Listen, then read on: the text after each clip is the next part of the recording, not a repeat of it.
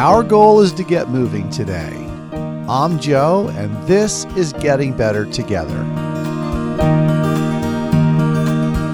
Day 35, Scooby-Doo.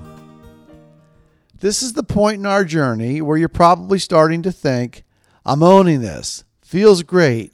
No looking back now. No problem sticking with it.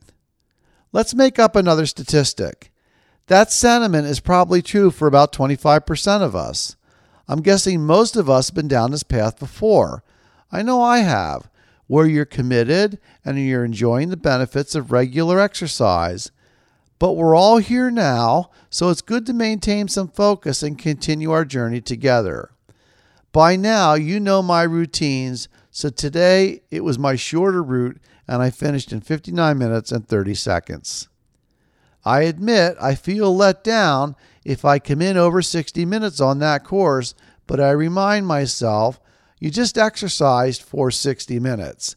It's good to remind ourselves of that from time to time. I had a good chuckle today. Mario Kart Man came off a side street, turned right into me, and came within 5 feet of hitting me.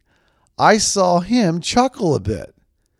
I can't honestly say why he was laughing. The best part of him coming so close is that I got a good look at him, and he reminds me of one of those characters from Scooby-Doo who has the mask pulled off at the end of the caper.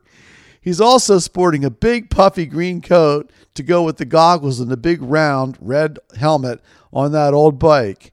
He's right out of Central Casting. Great work out there, everybody. Keep it up. We're on to something really great. I hope you'll come back tomorrow. These daily check-ins is what will make a difference for you and me. You can follow the show on Twitter @GBT Show or email me gtpshow@gmail.com, and of course, anywhere you download your favorite podcast. Until then, I'm Joe.